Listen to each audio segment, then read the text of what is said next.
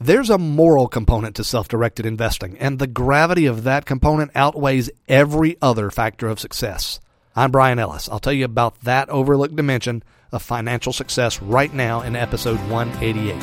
You're listening to Self-Directed Investor Radio, America's only podcast exclusively for affluent, self-directed investors, where each day of the week you receive innovative investment strategy and deadly accurate market analysis that's untainted by Wall Street and unblemished by government propaganda, all in 7 minutes or less. Coming to you now from iTunes, Stitcher, and SDIRadio.com, here's your host, Brian Ellis.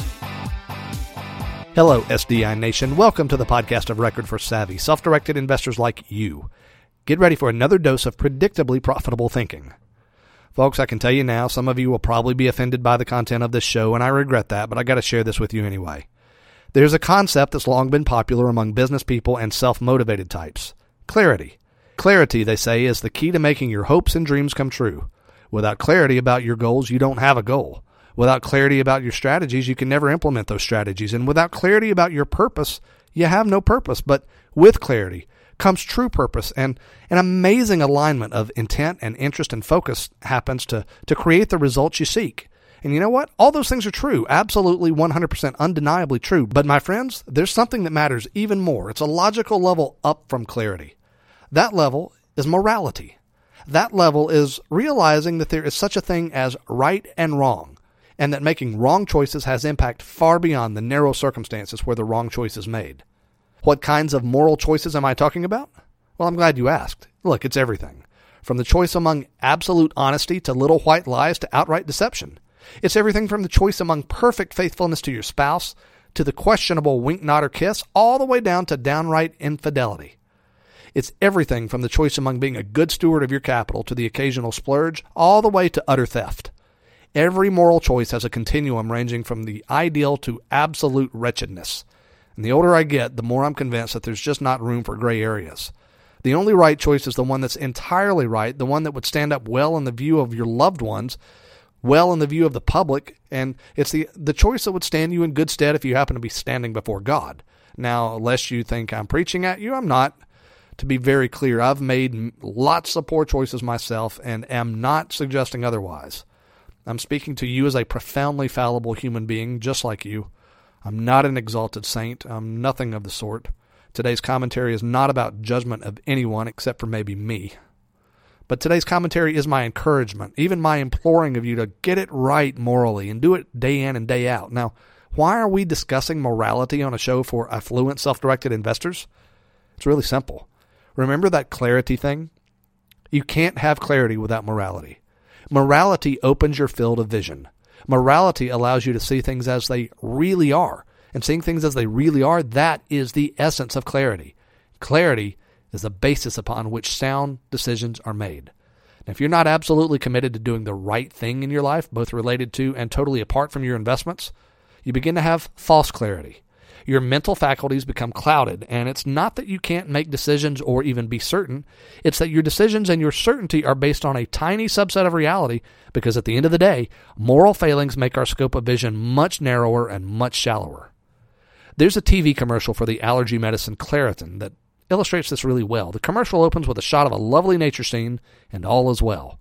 You could see that there's a lovely mountain and some mountain climbers getting ready for their ascent. You could see that the sky was blue and it was a beautiful day. You could see people smiling and happy. You've got a clear picture of what's happening and it's all good, but then a film is ripped away from the screen. And it's clear that before your vision had been obscured dramatically, only you didn't know it.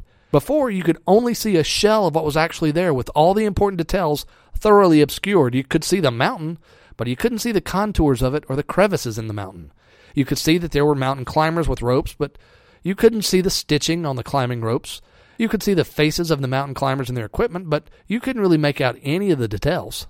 And here's the thing. You didn't even know those details were there, that you had missed them entirely until that film was torn away. It's not just that you missed the details, it's that you didn't know they were there. Those details were wholly invisible before that film was ripped away. That film is like the residue that accumulates from a life filled with immoral choices. It clouds your vision, leaving you able to see less while giving you the impression that you're seeing all there is to be seen. This is not a suggestion that immoral people can't be profitable as investors. That's certainly not true. Anybody can be lucky, and frankly, immoral people have a proclivity towards being, or at least appearing, very successful in the short term. Bernie Madoff, anyone? But at the end of the day, I believe sincerely and believe more every day that morality, which I define as doing the obviously right, good thing, well, I'm pretty sure that the more fundamentally moral a person's life is, the more likely they are to be able to make wise decisions, including wise decisions about their money. You know, this requirement to do the right thing is particularly true for self-directed investors. That's because you and I get more involved in our portfolios, and thus there's more opportunity to be fast and loose with the details, or to maybe take advantage of a counterparty, or an endless number of other things that, while maybe even are wholly legal, they're also clearly wrong. Do the right thing, my friends. Always do the right thing. And when you don't do the right thing for whatever reason, go back and make it right away.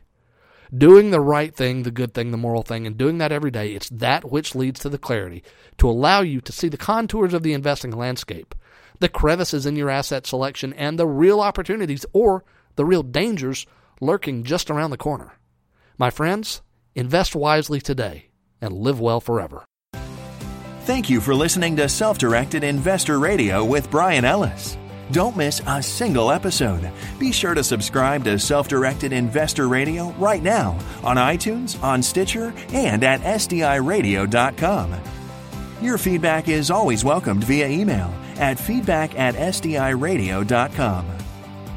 This show is for entertainment purposes only and is not intended as legal or professional advice for your situation. Content is the property of the Self-Directed Investor Society.